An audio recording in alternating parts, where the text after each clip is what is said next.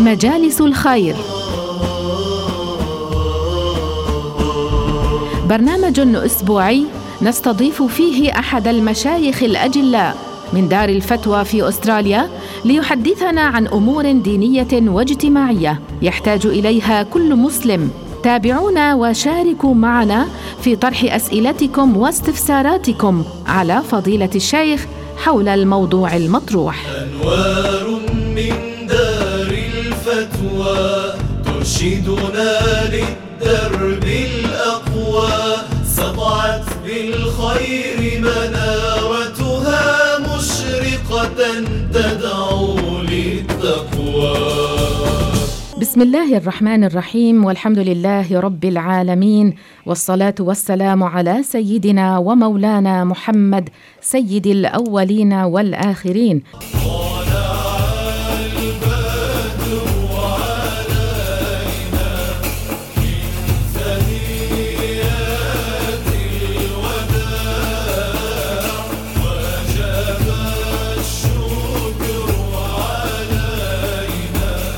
إن هجرة سيدنا محمد صلى الله عليه وسلم من مكة إلى المدينة حدث بارز ونقطة تحول مهمة وكبيرة في تاريخنا الإسلامي، وقبس وضاء ينير للمسلمين طريقا مليئا بالحكم والعبر والدروس على مر العصور. أشرقت أنوار طه فاختفت منه البدور. أحببنا أن نستضيف بالاستديو فضيلة الشيخ الدكتور سليم علوان الحسيني، أمين عام دار الفتوى في أستراليا، ليسلط الضوء على الكثير من المعاني والعبر السامية التي تحملها هذه المناسبة العظيمة. السلام عليكم فضيلة الشيخ، وأهلا وسهلا بك. وعليكم السلام ورحمة الله. لتبدأ فضيلة الشيخ بالحديث عن هذه العبر. بسم الله الرحمن الرحيم.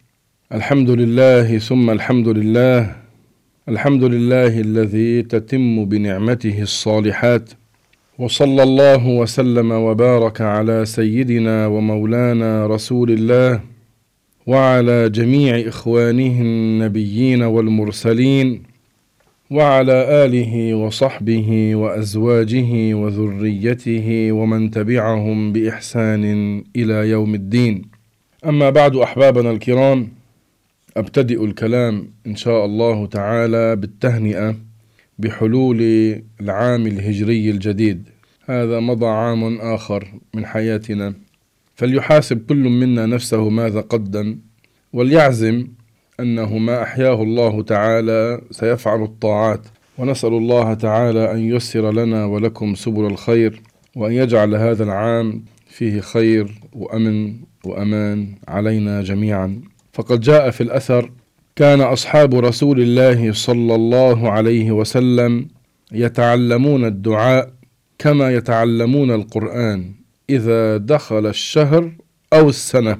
كانوا يقولون: اللهم أدخله علينا بالأمن والإيمان والسلامة والإسلام وجوار من الشيطان ورضوان من الرحمن. نسأل الله تعالى أن يجعل هذا العام فيه الخير، فيه الأمن، فيه الأمان، فيه ما نحب إن شاء الله تعالى، وأن ييسر الله تعالى لنا فيه أن نؤدي الطاعات على الوجه الذي يرضيه عز وجل. أحبابنا الكرام، يقول ربنا سبحانه وتعالى: إلا تنصروه فقد نصره الله إذ أخرجه الذين كفروا ثاني اثنين إذ هما في الغار إذ يقول لصاحبه لا تحزن إن الله معنا فأنزل الله سكينته عليه وأيده بجنود لم تروها وجعل كلمة الذين كفروا السفلى وكلمة الله هي العليا والله عزيز حكيم. أحبابنا الكرام، هجرة نبينا محمد صلى الله عليه وسلم من مكة المكرمة إلى المدينة المنورة كانت بأمر من الله. هذه الهجرة وما فيها من عبر لم تكن طلبا للراحة، لم تكن خوفا ولا جبنا ولا تخليا عن الدعوة الإسلامية ولا التماسا لزعامة، إنما كانت بأمر من الله سبحانه وتعالى، وذلك بعد أن اشتد أذى المشركين في مكة على نبينا وعلى أصحابه الكرام. نعم، حين ظهر وانتشر الإسلام في المدينة المنورة، وذلك أن النبي صلى الله عليه وسلم كان في الموسم في مكة المكرمة يمر بين الناس، أي موسم الحج، أي موسم الذي يجتمع فيه الناس لأجل التجارة من عدة محلات، من عدة أماكن، عدة محال، كان يدعوهم إلى الله سبحانه وتعالى، فالتقى ببعض الناس من أهل المدينة وعلمهم الإسلام وأسلموا، ظم هم رجعوا إلى بلدهم إلى المدينة، ثم علموا غيرهم، وهكذا حتى انتشر الإسلام هناك وظهر. فحين ظهر وانتشر الإسلام في المدينة المنورة، شكى أصحاب رسول الله صلى الله عليه وسلم ما وجدوه من أذى المشركين في مكة، فاستأذنوا النبي صلى الله عليه وسلم في الهجرة إلى المدينة المنورة، أن يتركوا مكة المكرمة حفاظا على دينهم، وأن يهاجروا إلى المدينة المنورة.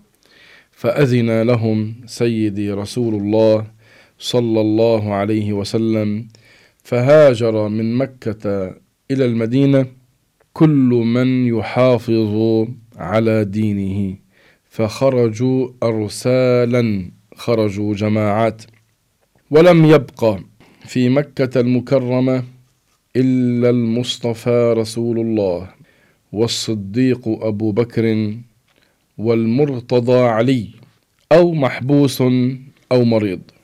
أما أولئك الذين سبقوا النبي في الهجرة فذهبوا إلى هناك إلى المدينة، فآواهم الأنصار وواسوهم، ثم عزم أبو بكر الصديق رضي الله عنه على المهاجرة، فقال له النبي صلى الله عليه وسلم: لا تعجل، لعل الله يجعل لك صاحبا.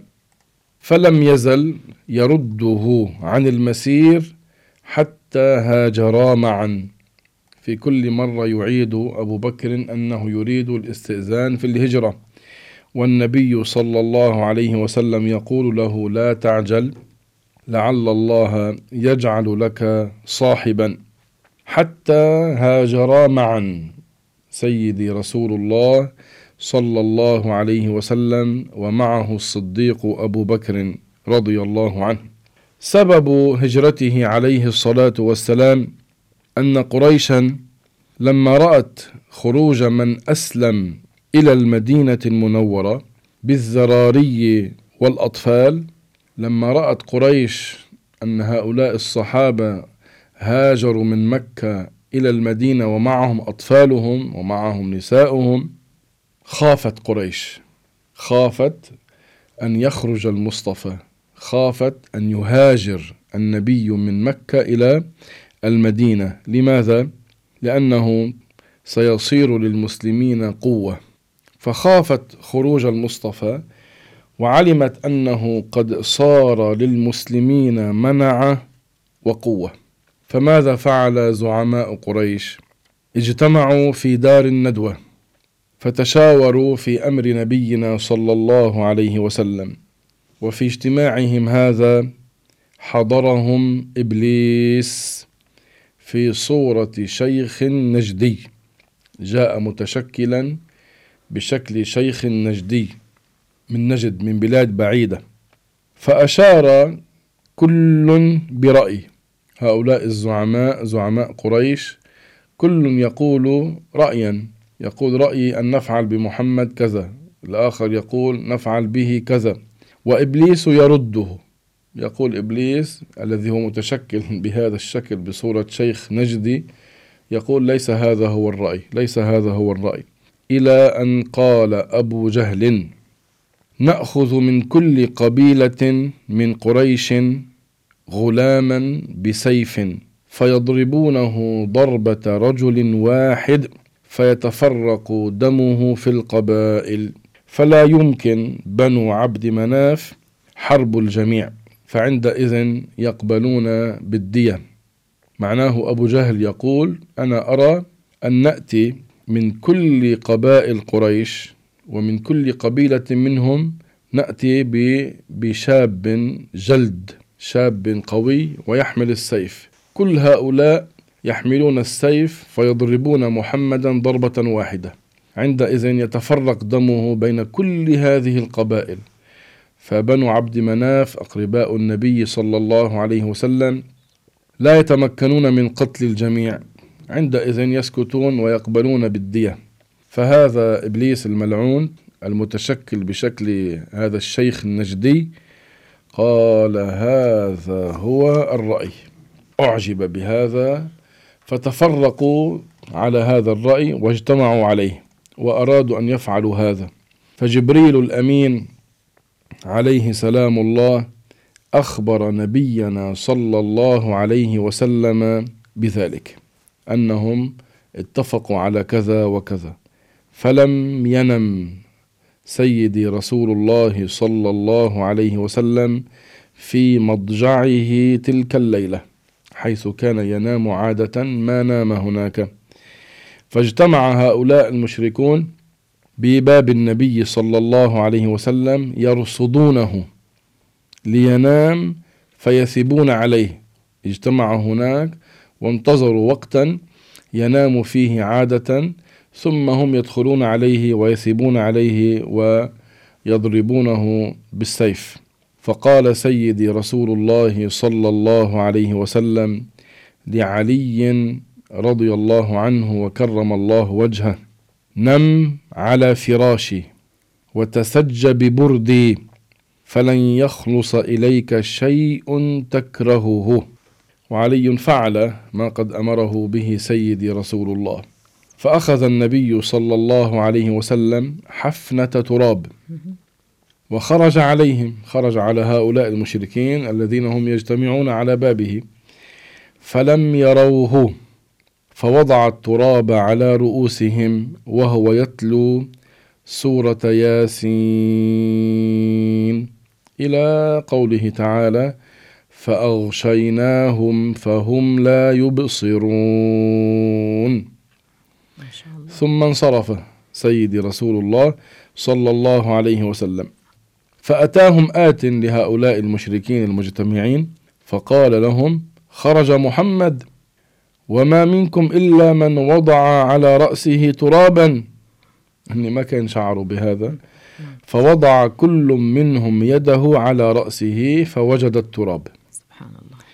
ثم جعلوا يتطلعون، ينظرون إلى البيت من الداخل، فيرون عليا على الفراش متسجيا ببرد رسول الله صلى الله عليه وسلم. رأوا شخصا على الفراش ومتسجي، يعني مغطى بهذا البرد. فماذا قالوا؟ يقولون: هذا هو نائم على فراشه. فلم يبرحوا كذلك حتى أصبحوا، بقوا هكذا إلى الصباح. فقام علي رضي الله عنه من الفراش، يعني عرفوا أن هذا هو علي، وعلي ما وصله شيء منهم مما يؤذيه، كما أخبره بذلك النبي صلى الله عليه وسلم. ماذا فعل المصطفى رسول الله صلى الله عليه وسلم؟ المصطفى رسول الله جاء إلى بيت أبي بكر الصديق رضي الله عنه ظهرا، فقال: إن الله أذن لي في الهجرة. فقال أبو بكر: الصحبة، يريد أن يصحب النبي صلى الله عليه وسلم، أن يكون مع النبي في الهجرة. ما شاء الله، هنيئا له. قال أبو بكر: عندي ناقتان أعطيك إحداهما. فقال حبيبي رسول الله: بالثمن، يعني أنا أشتري منك هذه الناقة بالثمن. فتجهزا. قالت السيدة عائشة رضي الله عنها: وضعنا لهما سفرة في جراب. السفرة يعني طعام المسافر، في جراب يعني وعاء من جلد يوضع فيه الزاد. فقطعت أسماء بنت أبي بكر قطعة من نطاقها. النطاق يعني قطعة ثوب مشقوقة تشد بها المرأة وسطها. ماذا فعلت أسماء بنت أبي بكر وأخت السيدة عائشة؟ أخذت قطعة من نطاقها فربطت به فم الجراب من فوق، أغلقته، فسميت، أي السيدة أسماء سميت بذات النطاقين. فخرج أبو بكر ومعه سيدي رسول الله صلى الله عليه وسلم من خوخة لأبي بكر ليلا.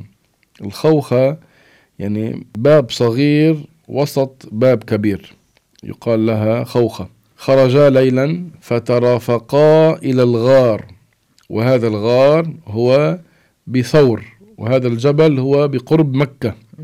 فدخلا إلى الغار وخيم العنكبوت على باب الغار.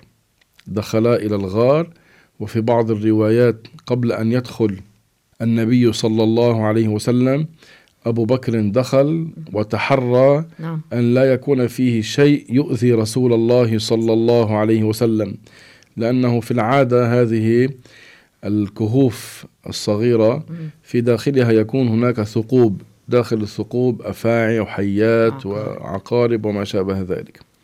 فدخل أبو بكر أولا ليتأكد، ليضمن أن لا يكون فيه شيء يؤذي الحبيب المصطفى صلى الله عليه وسلم.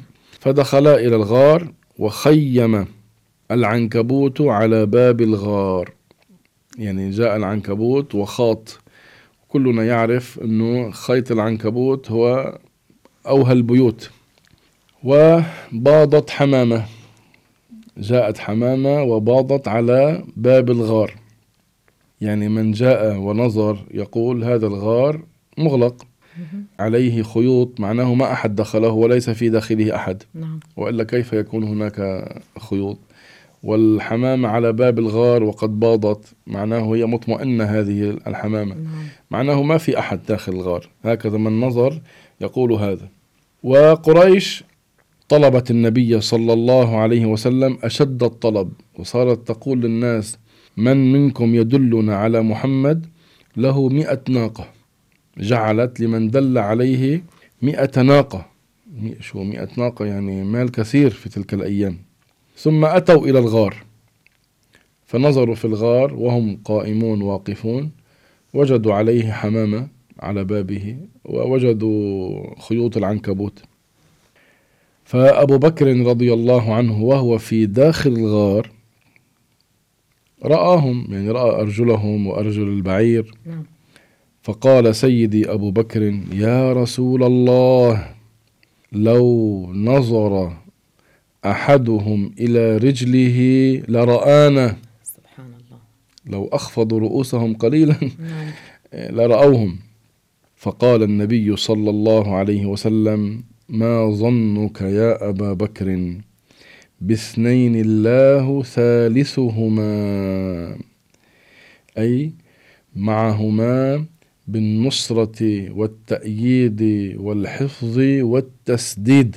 هذا معناه لا تحزن إن الله معنا بالحفظ والنصرة والتسديد، ليس معناه معنا بالحلول في المكان والتحيز في الغار، حاشا لله.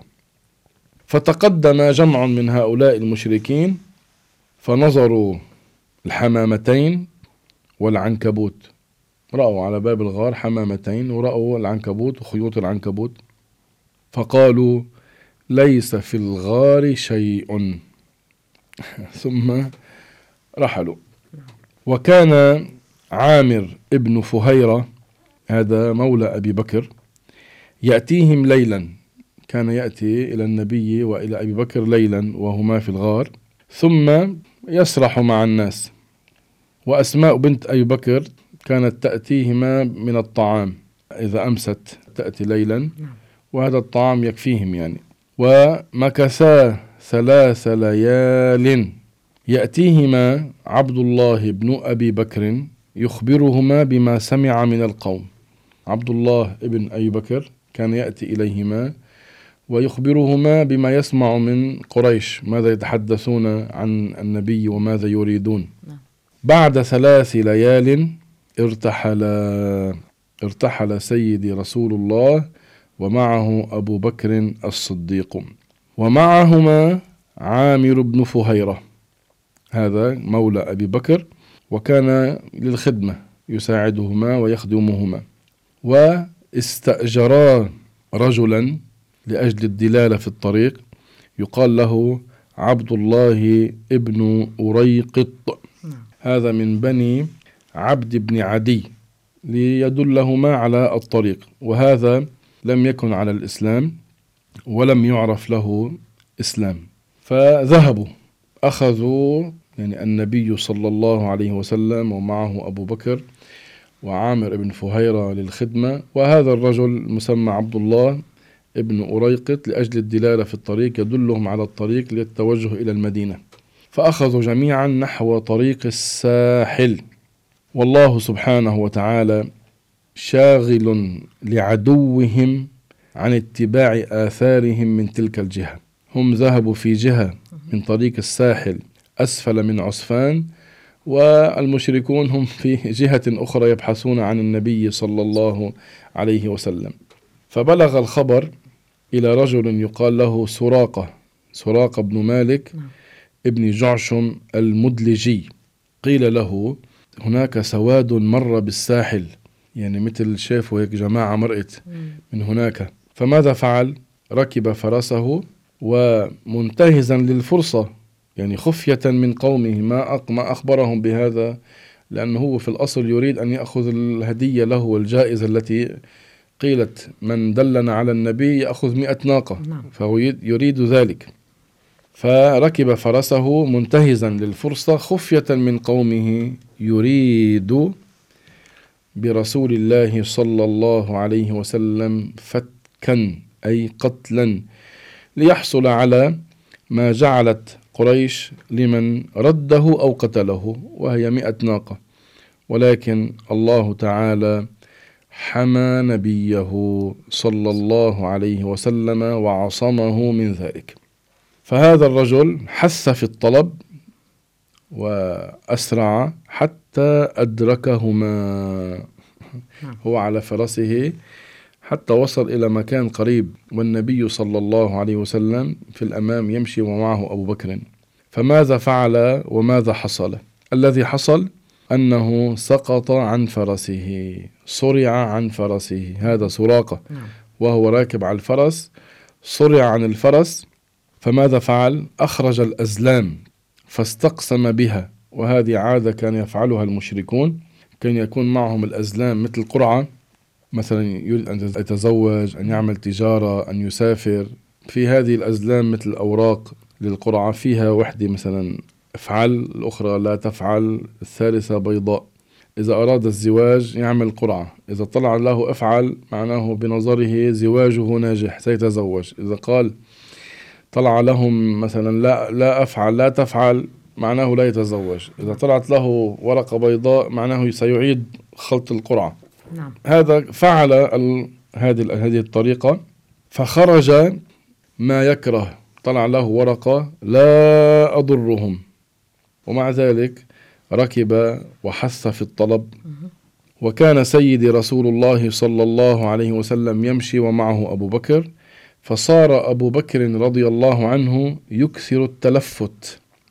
ليش؟ لأجل أن يحمي النبي صلى الله عليه وسلم، حتى لا يأتي من جهة أخرى من يريد أن يؤذي النبي صلى الله عليه وسلم. فصار أبو بكر يكثر التلفت، والمصطفى رسول الله يقرأ ولا يلتفت. فلما قرب سراقة منهما قال سيدي رسول الله اللهم اكفناه كيف شئت وبما شئت، دع عليه. فساخت يدا فرسه إلى بطنها في أرض صلبة وخر عنها. الذي حصل أرض يعني صلبة ليست رخوة، ومع ذلك يدا الفرس ساخت في الأرض إلى بطنها، فوقع هذا من على الفرس. يعني شيء عجيب كيف حصل هذا، هو راكب الفرس وحصل هذا فجأة. فماذا قال سراقة؟ نادى النبي صلى الله عليه وسلم بالأمان، أنه أنا أطلب منك الأمان، يعني لا تتعرض لي، وإن كنت أنا جئت بالأصل لأتعرض لك، أنت لا تتعرض لي، أعطيني الأمان وأنا لا أخبر القوم، وأنا لا أخبر القوم. فدعا له النبي صلى الله عليه وسلم، فانطلق فرسه، عاد كما كان فرسه. فوقف المصطفى صلى الله عليه وسلم حتى جاءه سراقة، فأخبره ما يريد به القوم، وأنهم قد جعلوا فيه هذه الجائزة المسماة الهدية، الجائزة 100 ناقة. فالنبي صلى الله عليه وسلم أخبره أن يخفي علينا، قال أخفي علينا. فرجع فوجدهم يلتمسونه، فلم يخبر القوم. لما عاد هذا سراقة ما أخبر القوم بأنه رأى النبي ورأى صاحبه، فقال لهم لقريش ارجعوا فقد استبرأت لكم ما ها هنا، يعني لا تسلكوا هذا الطريق، اسلكوا طريقا آخر. هذا هو مراده. هو ماذا قال سراقة؟ أنا خرجت وكنت أحب الناس في أن أحصل أبا بكر وأحصل النبي، كان يريد الفتك بهم. قال ولكن رجعت وأنا أحب أن لا يعلم بهما أحد في ذلك. ومن جملة ما يروى في ذلك ماذا حصل؟ المصطفى صلى الله عليه وسلم كتب له كتابا بالأمان، أمر أبا بكر أن يكتب هذه الرسالة في الأمان، كان كتبها على أدم، على جلد مدبوغ. ثم هذا سراقة يوم فتح مكة، يعني بعد ذلك بسنوات، أسلم عام الفتح وجاء إلى النبي صلى الله عليه وسلم ومعه هذه الرسالة، فالرسول رحب به وأمنه، وكذلك قال له كيف بك إذا لبست سواري كسرى. وتحقق ما قاله النبي صلى الله عليه وسلم، فقد حصل سراقة على سواري كسرى في أيام سيدنا الخليفة عمر بن الخطاب رضي الله عنه. كذلك لما النبي صلى الله عليه وسلم خرج من مكة وقبل أن يتابع المسير هو وأبو بكر، وقف سيدي رسول الله صلى الله عليه وسلم على الحزورة ونظر إلى البيت الحرام وقال مخاطبا مكة المكرمة والله إنك لأحب أرض الله إلي، وإنك لأحب أرض الله إلى الله، ولولا أن أهلك أخرجوني منك ما خرجت. معناه خرج منها وهاجر بسبب ما حصل من كثرة الأذى، فكان الأمر من الله سبحانه وتعالى لنبيه أن يهاجر من مكة إلى المدينة، فكانت الهجرة في ذلك الوقت فرضا للحفاظ على الدين. فإذا خلال الطريق بعدما ذهب إلى الغار ومكث فيه 3 ليال، ثم بعد ذلك ارتحل ومعه أبو بكر رضي الله عنه، مروا على خيمة أم معبد. في خلال الطريق سيدي رسول الله ومعه أبو بكر ومعه هذا عامر بن فهيرة يخدمهما، وكما بينا كان معهم رجل يقال له عبد الله ابن أريقط كان يدلهما في مسيرهما. خلال الطريق مروا على خيمة أم معبد. أم معبد هذه اسمها عاتكة بنت خالد الخزاعية. ذلك الموضع يعرف بخيمة أم معبد، كانت على جنب الطريق، فمروا على خيمة أم معبد وهي على طريقهم. فهذه أم معبد يعني تسقي المارة من الماء واللبن، فمروا عليها، فنظر النبي صلى الله عليه وسلم عندها شاة هذه أم معبد، فقال سيدي رسول الله صلى الله عليه وسلم ما هذه؟ قالت شاة أضر الجهد بها وما بها قوة، ما بها قوة تشتد بها حتى تلحق الغنم. هذه شاة هزيلة متعبة ليست قوية. النبي صلى الله عليه وسلم قال هل بها من لبن؟ قالت هي أجهد من ذلك، هي أتعب من ذلك، ما فيها لبن، هذه شاة هزيلة. فماذا فعل النبي الأكرم رسول رب العالمين المؤيد من الله سبحانه وتعالى؟ مسح النبي صلى الله عليه وسلم ظهرها وضرعها. مسح النبي بيده المباركة على ظهر الشاة وعلى ضرع الشاة، وسمى ودعا الله سبحانه وتعالى. شاة هزيلة ليس بها قوة، لا تستطيع أن تلحق الغنم لترعى معهم، ما فيها لبن. النبي الأكرم المؤيد بالمعجزات مسح على ظهرها، على ظهر الشاة وعلى ضرعها، وسمى الله تعالى ودعا. فما الذي حصل؟ فحلب النبي صلى الله عليه وسلم منها حليبا، نزل منها لبن، ما كان بها لبن، ما كان بها حليب، فنزل منها اللبن وما قد يكفيهم جميعا، ما قد يكفي النبي ومعه أبو بكر ومعه عامر بن فهيرة. ثم حلب النبي صلى الله عليه وسلم بعد ذلك إناء آخر، يعني حلب إناءين، الأول إناء له ولأبو بكر ومن معهم، ثم حلب منها كذلك إناء آخر وتركه لأم معبد ومن عندها. سبحان الله العظيم، ترك لها إناء مملوءا من الحليب. هذه الشاة التي هي هزيلة ضعيفة، ما بها لبن، ما بها حليب، ما عندها قوة تمشي لتلحق بقية الغنم لترعى معهم، بفضل من الله تعالى وإكرام من الله تعالى لنبيه محمد أكرمه الله تعالى بهذا الأمر العجيب. ومن العجائب ما أخبر به بعض أهل التاريخ عن هذه الشاة بالتحديد. ماذا قالوا عنها؟ هذه الشاة بقيت حية إلى خلافة عمر بن الخطاب رضي الله عنه، وكلنا يعرف أنه في أيام سيدنا عمر حصل في بعض السنين أن هناك صار في جدب، صار في قحط، فسمي ذلك العام بعام الرمادة، يعني اشتد البلاء عليهم، قل المطر وتوقف، وصار هناك مثل جدب، يعني ما عاد الأرض تنبت، والشياه ما عاد يخرج منها الحليب. قالوا أي أهل التاريخ إلا هذه الشاة بالتحديد صار يخرج منها الحليب، يأتي إليها مالكها فيحلبها صباحا ومساء، أما غيرها في تلك البقاع ما في لبن لا قليل ولا كثير إلا عند هذه الشاة. أنعم بهذه المعجزة العظمى لسيد رسول الله صلى الله عليه وسلم، الله تعالى أيده بها إكراما لنبيه وإظهارا لشرفه عليه الصلاة والسلام. فإذا مروا على خيمة أم معبد، طلبوا منها أن يشربوا ماء أو حليبا، فقالت ما عندي شيء إلا هذه الشاة، وهذه الشاة هزيلة متعبة ما فيها حليب ما فيها لبن.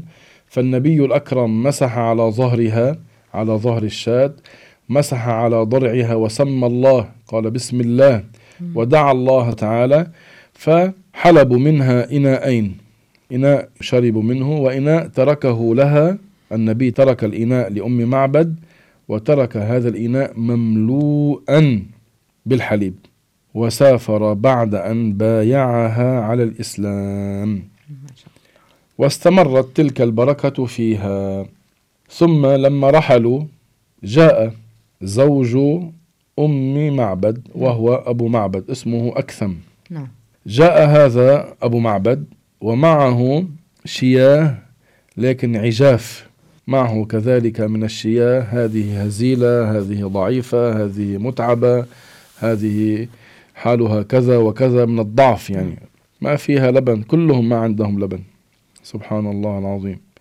فلما رأى أبو معبد اللبن، رأى إناء فيه حليب، عجب، قال لها من أين ولا حلوب في البيت؟ من أين جئت بالحليب؟ لا يوجد عندنا شاة فيها حليب. قالت مر بنا رجل مبارك من حاله كذا وكذا، أخبرته بالذي حصل. جاء ورأى الشاة وفعل كذا وكذا وملأ إناءين، شرب من إناء وترك لنا إناء مملوءا بالحليب. قال لها صفيه. هنا ينبغي منا جميعا ومن الإخوة المستمعين والأخوات المستمعات الكل يسمع هذه العبارات التي وصفت بها أم معبد نبينا محمدا صلى الله عليه وسلم. يعني انظروا إلى هذه الدقائق القصيرة التي اجتمعت بالنبي لما رأت وجهه، وصفته وصفا دقيقا بعبارات فصيحة تدل على قوة العرب في الفصاحة. قال لها زوجها أبو معبد صفيه. قالت رجل ظاهر الوضاءة أبلج الوجه. رجل ظاهر الوضاءة، ظاهر الجمال، أبلج الوجه، مشرق الوجه، حسن الخلق، لم تعبه ثجلة. الثجلة يعني في أسفل البطن يكون هناك من اللحم ما هو مسترخٍ. هو ما كان عنده هذا الشيء عليه الصلاة والسلام، لأنه كما جاء في بعض الأحاديث كان سواء الصدر والبطن. قالت ولم تزر به صعلة. الصعلة هي صغر الرأس. وسيم قسيم. وسيم حسن الوجه مشهور بالحسن، هذا معناه.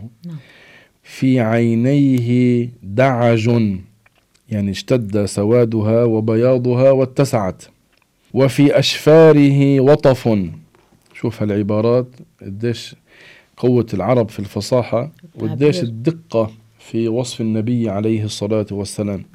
في عينيه دعج وفي أشفاره وطف، يعني اللي مسمين احنا الرموش، وفي أشفاره رموش يعني أهداب، وطف طول.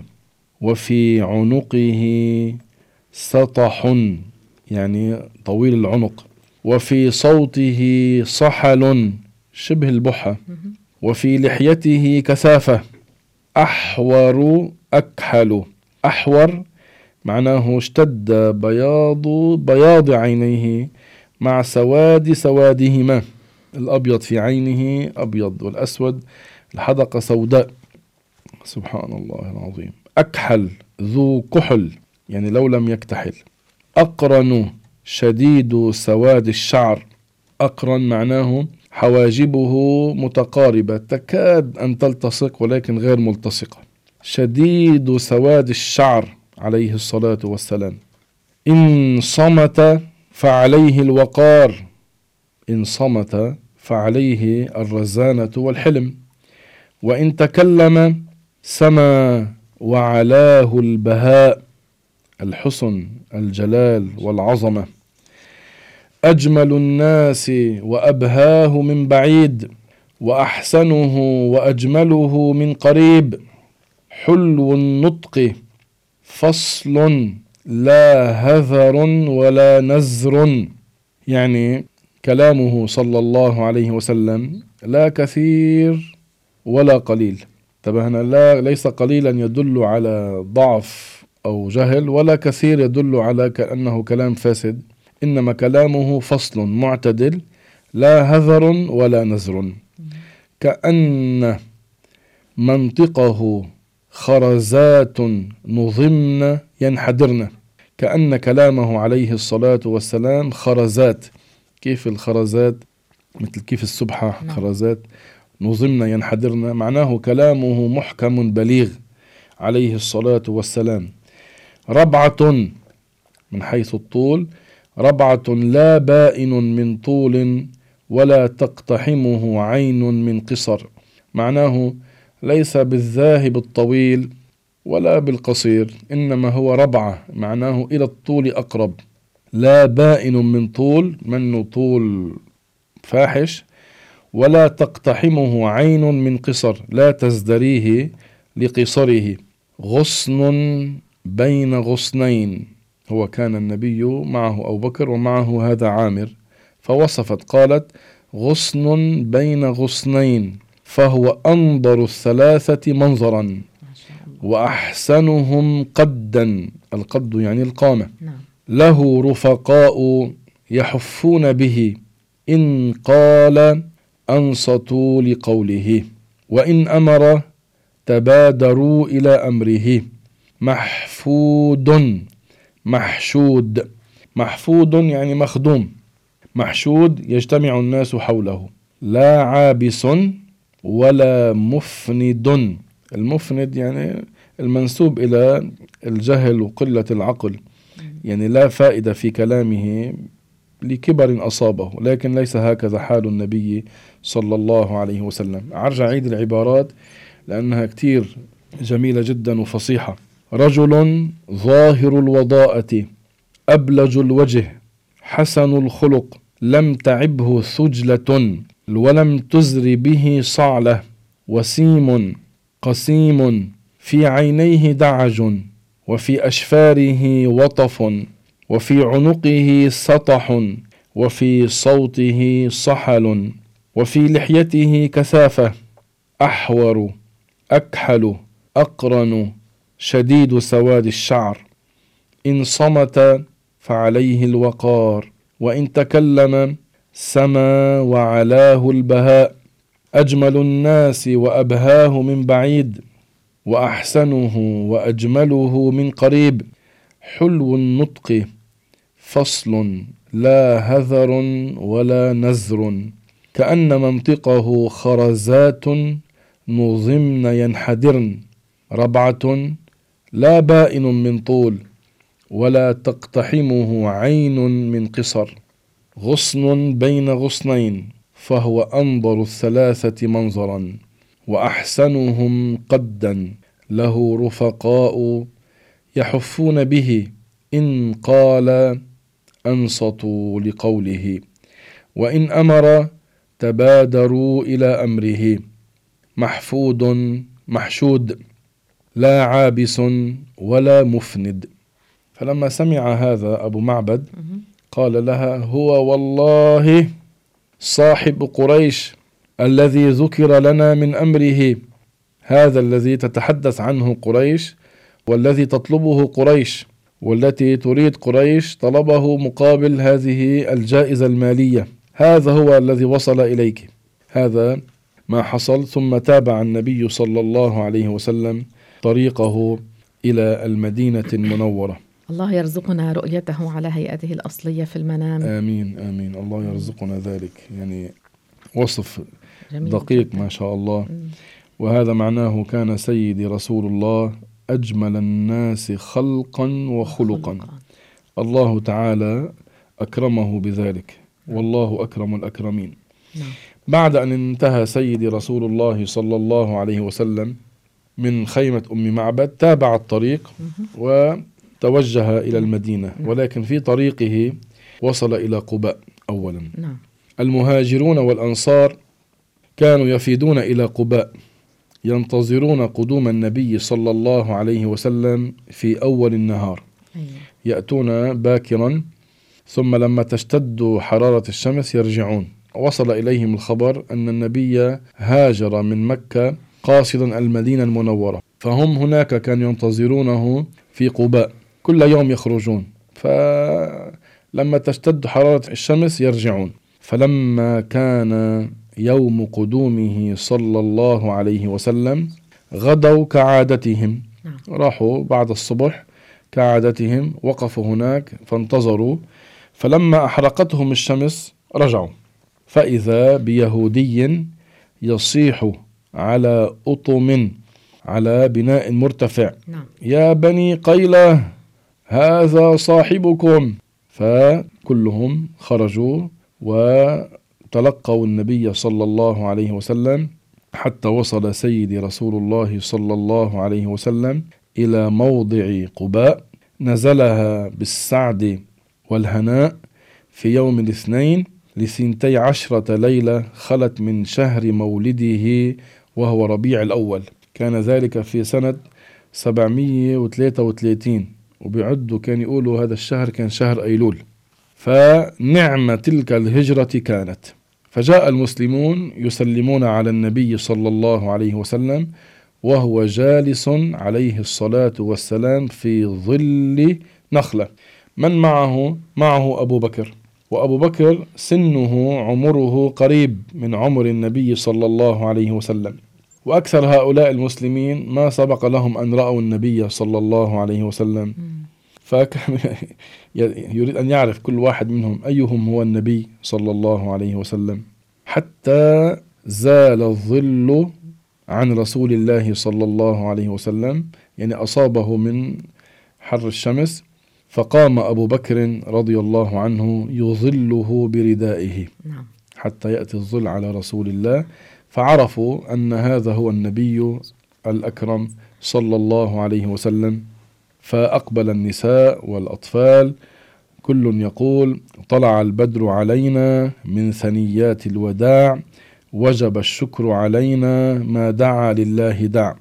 فالنبي صلى الله عليه وسلم أقام في قباء أياما، على قول بعض العلماء 4 أيام، الاثنين والثلاثاء والأربعاء والخميس. هناك أسس المسجد الذي أسس على التقوى، وهو أول مسجد في الإسلام.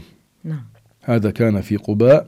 ثم طلع النبي صلى الله عليه وسلم من بين أظهرهم وخرج، ترك قباء يوم الجمعة، ركب راحلته ومشوا حولها، وفي الطريق أدركتهم الجمعة في بني سالم بن عوف، فصلى النبي صلى الله عليه وسلم الجمعة هناك في المسجد.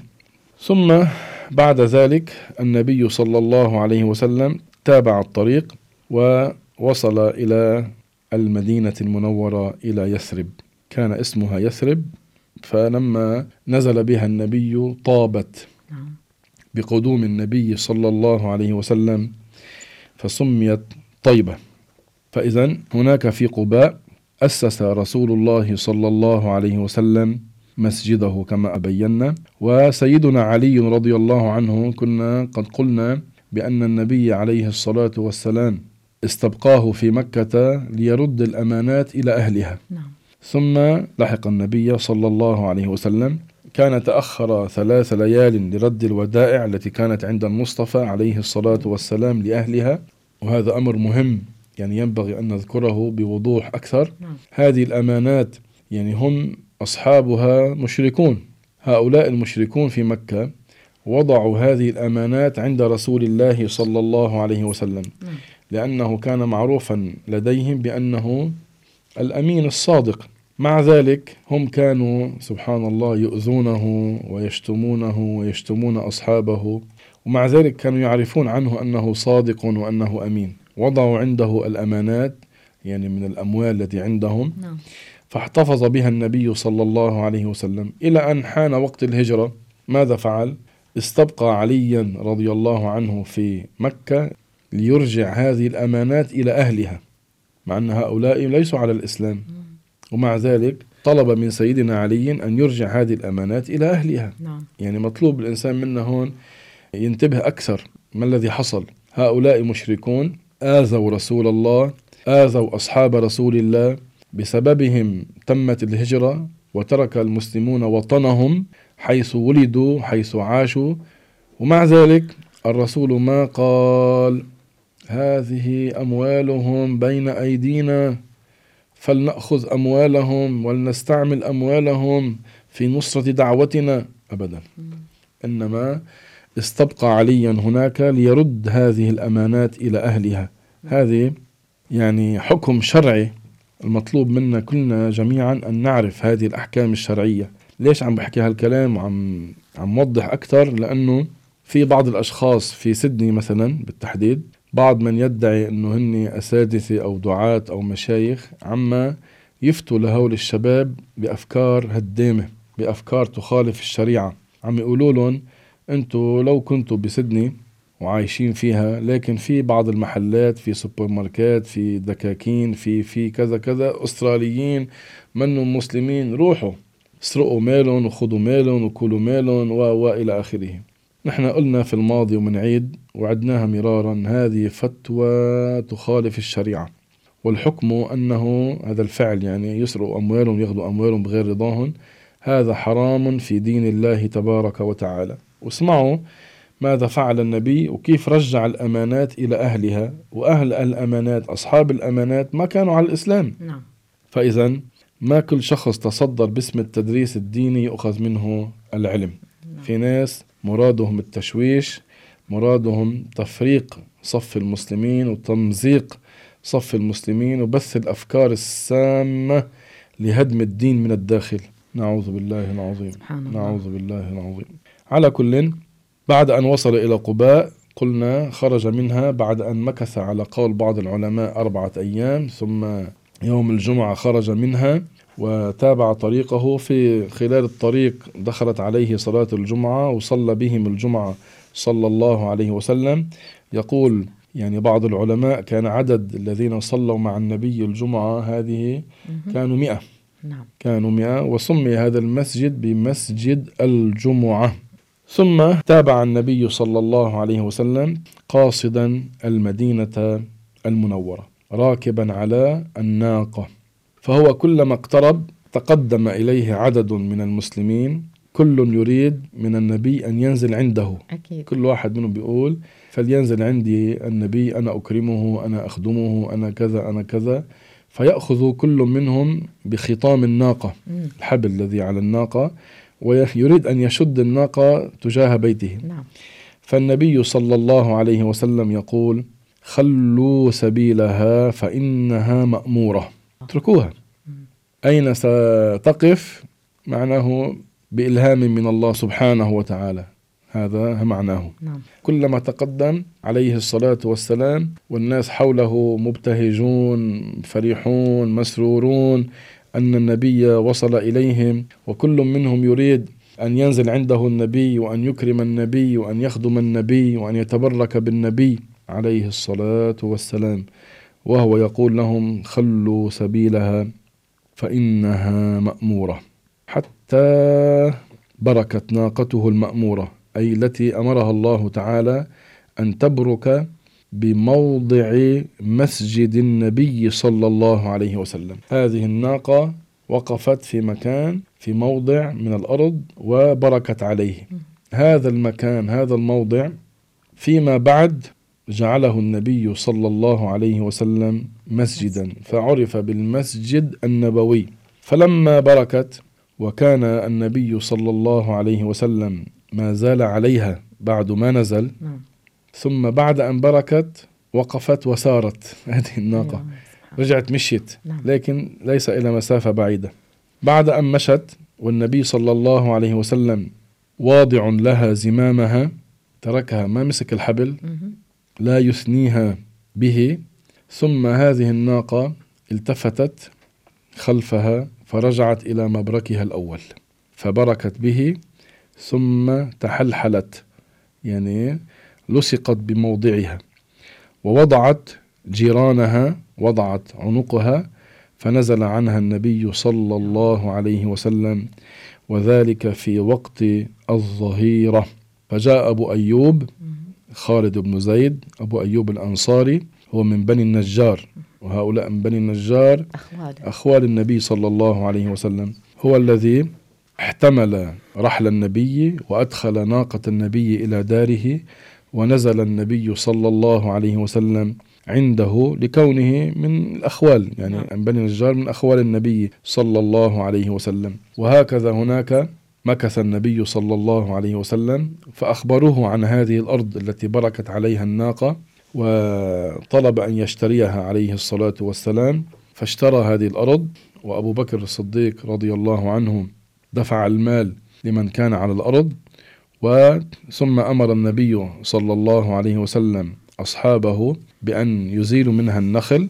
وكان في الحقيقة هناك في قبور جاهلية، فنبشت وغيبت العظام وسويت الحفر، وأسس مسجد النبي صلى الله عليه وسلم، وصار الصحابة يتعاونون فيما بينهم على بناء هذا المسجد النبوي الشريف.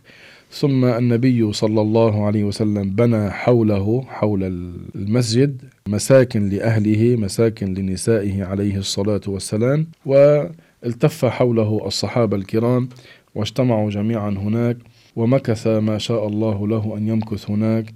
ومن هناك ازدادت الدعوة قوة، وانتشر الإسلام أكثر فأكثر، بقي فيها في المدينة المنورة 10 سنين حتى توفاه الله تعالى، ومات في حجرة السيدة عائشة رضي الله عنها، ودفن هناك صلى الله وسلم وبارك عليه. إذن يا أحبابنا الكرام، يعني ما ذكرناه عن الهجرة، بعد هناك أشياء يعني الوقت لا يسعنا أن نذكر كل شيء، لكن ما ذكرناه هو فيه أشياء مهمة كثيرة، فيها فوائد عظيمة، فيها أحكام بليغة. ينبغي منا جميعا أن نعتبر بما حصل مع نبينا صلى الله عليه وسلم، وأن نعمل بما أمرنا به نبينا صلى الله عليه وسلم. فالهجرة كانت بأمر من الله سبحانه وتعالى، لم تكن الهجرة خوفا أو جبنا أو هربا من المشركين، ولم تكن طلبا لراحة أو طلبا لزعامة أو طلبا لجاه دنيوي أو لأجل المال، ولم تكن تخليا عن الدعوة، إنما كانت بأمر من الله سبحانه وتعالى. فينبغي منا جميعا أن نتذكر ما حصل مع نبينا عليه الصلاة والسلام. هذه الهجرة المباركة كان لها أثر كبير في تاريخ الإسلام والمسلمين. بها حصل التفريق بين الكفر والإيمان، بين الباطل وبين الحق إلى يومنا هذا. من هناك من المدينة انطلقت قوافل الدعوة، وفتحت الفتوحات، وانتشر الإسلام حتى وصل الإسلام إلى الصين وإلى طنجة. فجزى الله سبحانه وتعالى عنا نبينا خير الجزاء، وجزى الله تعالى أصحاب نبينا وأهل بيته خير الجزاء. أحبابنا الكرام، فلنهجر جميعا المعاصي والآثام، ولنمتثل أمر نبينا بأداء الواجبات، وأن نلتزم الطاعات على الوجه الذي يرضي الله سبحانه وتعالى. أسأل الله سبحانه وتعالى لي ولكم التوفيق والسداد والإخلاص. حضرني كذلك من جملة ما أقول أنه وإن كانت الهجرة في شهر ربيع الأول، لكن في أيام سيدنا عمر بن الخطاب رضي الله عنه كانت تأتيه المراسيل، المكاتيب، فيها مكتوب مثلا من والي في بعض البلاد إلى أمير المؤمنين عمر بن الخطاب، ويكتب مثلا في شعبان في رمضان. فكانوا لا يعرفون مراده شعبان هذا العام أم شعبان العام الذي مضى، فاجتمعوا فيما بينهم، وكان بينهم سيدنا علي رضي الله عنه. كل أشار برأي، يريدون أن يعملوا التأريخ الهجري، متى يبدأون به. فاتفقت الكلمة بعد أن أقر ذلك سيدنا عمر رضي الله عنه أن يكون مبدأ الأمر باعتبار هجرة النبي. هل نبدأ بذكر السنين القمرية لهذه الأمة المحمدية من ولادة النبي، من بعثة النبي، أو من هجرة النبي، أو من وفاة النبي؟ وقع الاختيار على أن يكون من هجرة النبي، لأنها الهجرة التي فرقت بين الحق والباطل. واتفقوا على أن يكون الشهر الذي يبتدئون به السنة الهجرية هو شهر المحرم، الذي يكون هو بعد منصرف الناس من حجهم. فلا زال الأمر إلى الآن الأول من المحرم هو بداية العام الهجري الجديد. نسأل الله سبحانه وتعالى أن يوفقنا وإياكم، وأن يجعل علينا وعليكم هذا العام فيه الأمن وفيه الأمان بإذن الله سبحانه وتعالى. آمين. بارك الله فيك فضيلة الشيخ، استمتعنا جدا بهذه القصة العظيمة التي تحدثت فيها عن الهجرة المباركة وما تحتوي في طياتها من معان وعبر ودروس كثيرة. آمين. بارك الله فيك، والسلام عليكم. وعليكم السلام ورحمة الله وبركاته.